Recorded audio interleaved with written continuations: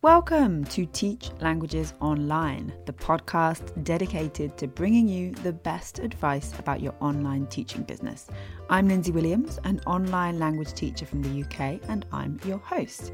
Now, each episode, before we begin, I like to recommend something to you, and this episode, my recommendation for you is pretty special. It's my brand new free training, How to Start Teaching Languages Online. This training is free and available on demand, whenever, wherever you want it, just like your favourite bingeable box set. And even if you've already started teaching online, what you learn in this free training is a crucial step to help give you some clarity that will make everything you do going forward even better. So, what are you waiting for? Get close to the internet right now. Visit lindsaydoeslanguages.com/teacher training and get your free access now. And, well, there might just be a special offer waiting for you when you do. That's lindsaydoeslanguages.com/teacher training. Now, let's get into today's show. So I'm guessing, because you're listening to this, that you know what a podcast is. Because if you didn't, that would be kind of weird. How are you here? How did you do this magic? And that's what we're going to talk about today, is how to start a podcast. Because the obvious choice, I feel, is to write a blog. Blogs are great. They're on your own website, so instantly people are there. They're in the place where you want them to be. Videos, great. It's easy to do. It's easy to do YouTube. Not easy necessarily, but it's easier than it seems to start a podcast. I know for me personally, it took me a long time to figure out how to host a podcast. It felt kind of different to everything else. So that's why I want to share this with you today, because I think now it's easier than ever. And I'm seeing so many great podcasts kind of appearing in this kind of language teacher space, and it's really inspiring. So I want to share that, and hopefully there'll be some people listening, maybe you, who are feeling like, yes, okay, I'm ready, let's start a podcast. So first things first, you can't start a podcast on a blog very easily. So what I mean by that is, like I say, with a blog, you just write your blog and post it, and it's on your website, done. It's text, it's easy. You can't really upload the amount of audio that you would need, the amount of audio file, megabytes, all of that jazz, to your website. Your website host just won't let you. I believe with Squarespace, there is an option to do this, but it's not always going to be the best choice just because it's there as a choice. So you do need a host. Now, the good news is, especially compared to when I first started looking into this, the good news is that now there is a free option. So you may have heard of Anchor. This podcast is hosted on Anchor. Anchor's great because it's free, right? Woo woo, gotta love free. The downside of that is some people have a little bit skeptical of Anchor because it's now owned by Spotify. So they feel like, they're putting in ads. They're making money off of my free content. I get that. I understand that feeling. But essentially, so is YouTube.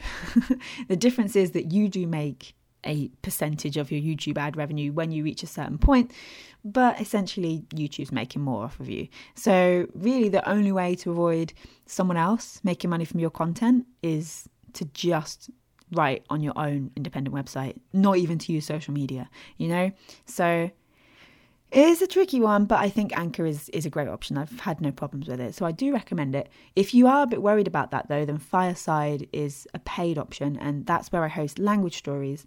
Fireside is, at the minute at least, $19 per month at the time of recording. So it's a little bit more, but it's still quite affordable compared to some options. So yeah, those two options, both highly recommended. I've used both of them. I like both of them. Fireside, what are you paying for there? It gives you a bit more access to things like stats, and it gives you a whole website in your own right for the podcast. So you then have guest pages and sponsor pages and stuff like that. So if you're looking to use your podcast as a way to kind of grow a lot more, and you want it to be something pretty big, pretty cool, then Fireside is a good choice because you do have that flexibility, especially if you want to work with sponsors. Although I think Anchor is beginning to kind of jump on that a little bit more and get better at that.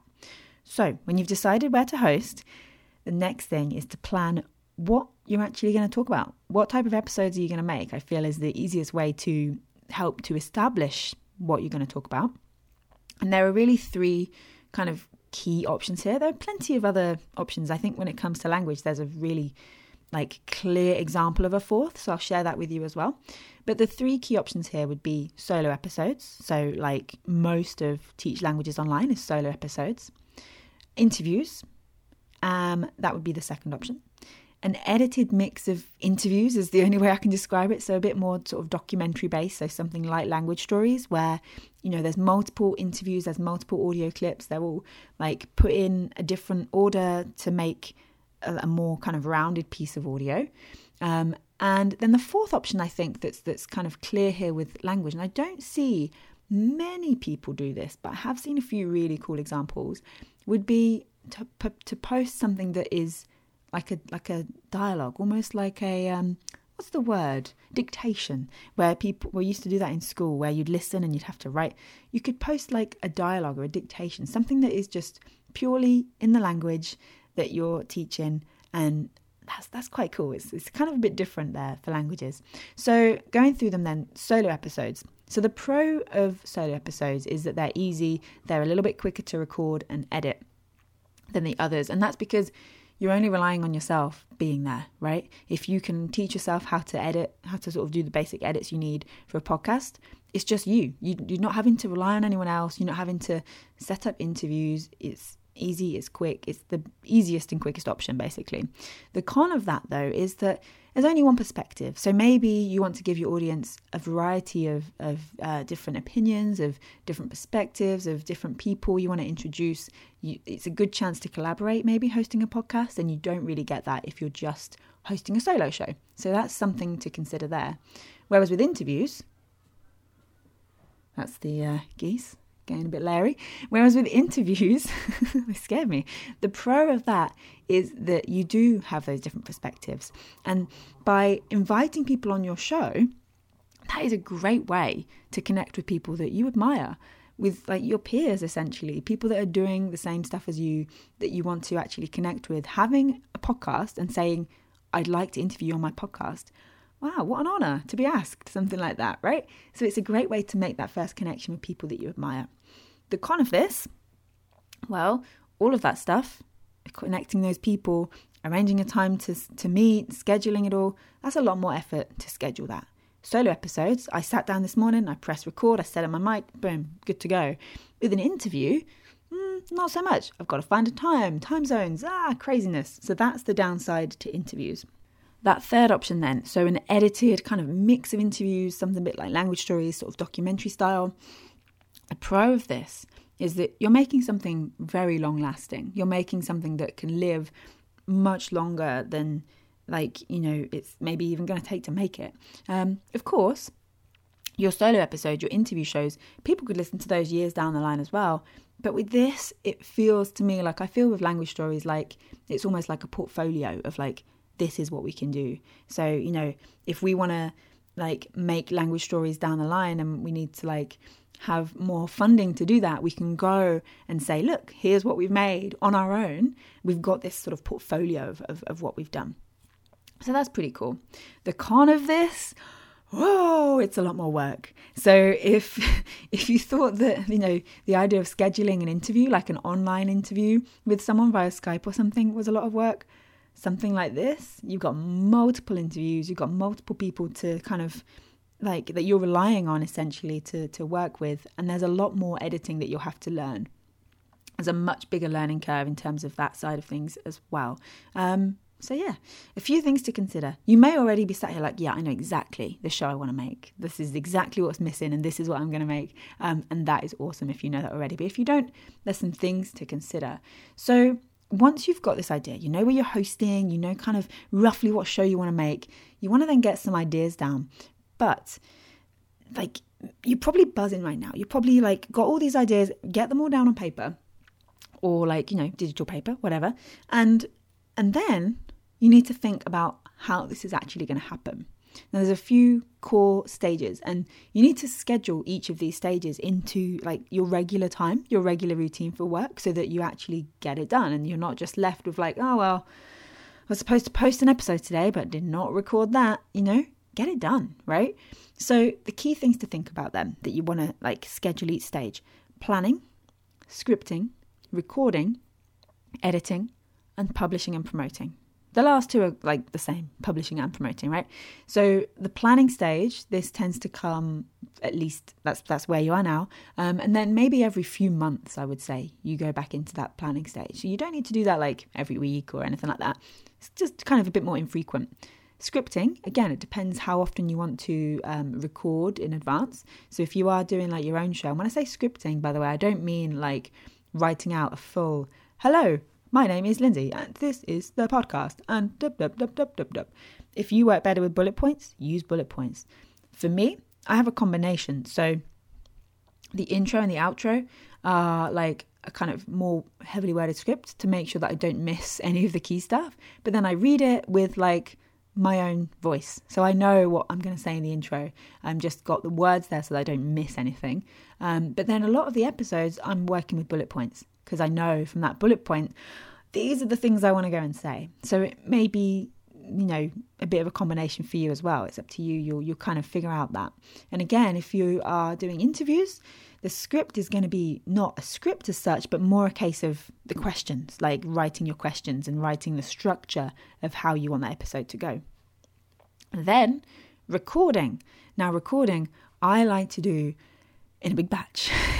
I've got my little screen out, I've got my little mic out, I've got my script up in front of me, and I like to just record as many as I can in one go.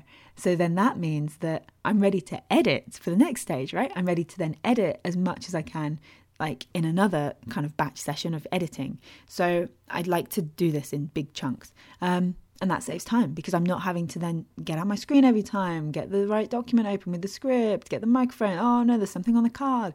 Nope, just doing it all in one as much as I can. Same with the editing. And then publishing and promotion. So the thing that I think happens a lot, and I've definitely been guilty of this in the past, is that you spend a lot of time in that creation stage, the planning, the scripting, recording, and the editing. By the time it's out there, you're kind of like, oh, I've done it, publish, oh, wow, oh, that was a job. And then that's it. You don't tell anyone. But you've spent all this time working on this thing, making this thing to share with people, and you're not sharing it, right? So do make sure that you leave some time, you schedule in some time to actually actively promote it. Maybe it's that you have your little list of things that you do each time. You send an email to your email list. You share it on your Facebook page. You share it in your Facebook group. You share it on your Facebook stories, your YouTube stories, your Instagram stories, you do an Instagram live, you do an Instagram post. You have all of these options of things, pinning it on Pinterest, all of this stuff, right? And maybe you do all of them each time. Maybe you do a combination, and figuring out what's going to work for you, checking each time as well to see what's bringing the most kind of results, what's really actually like bringing people to your website or to your podcast to listen.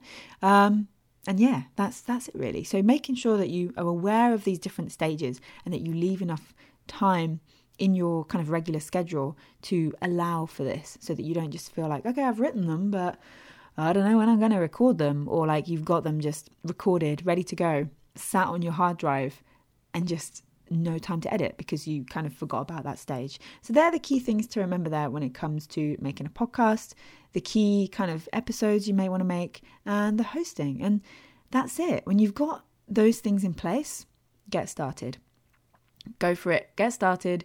Maybe you've been sat on this for a while. I want you to sit on it no longer, to go out and put your podcast into the world. This is a great time of year for this, like, because we're kind of, I'm recording this a little bit in advance because I'm batch recording.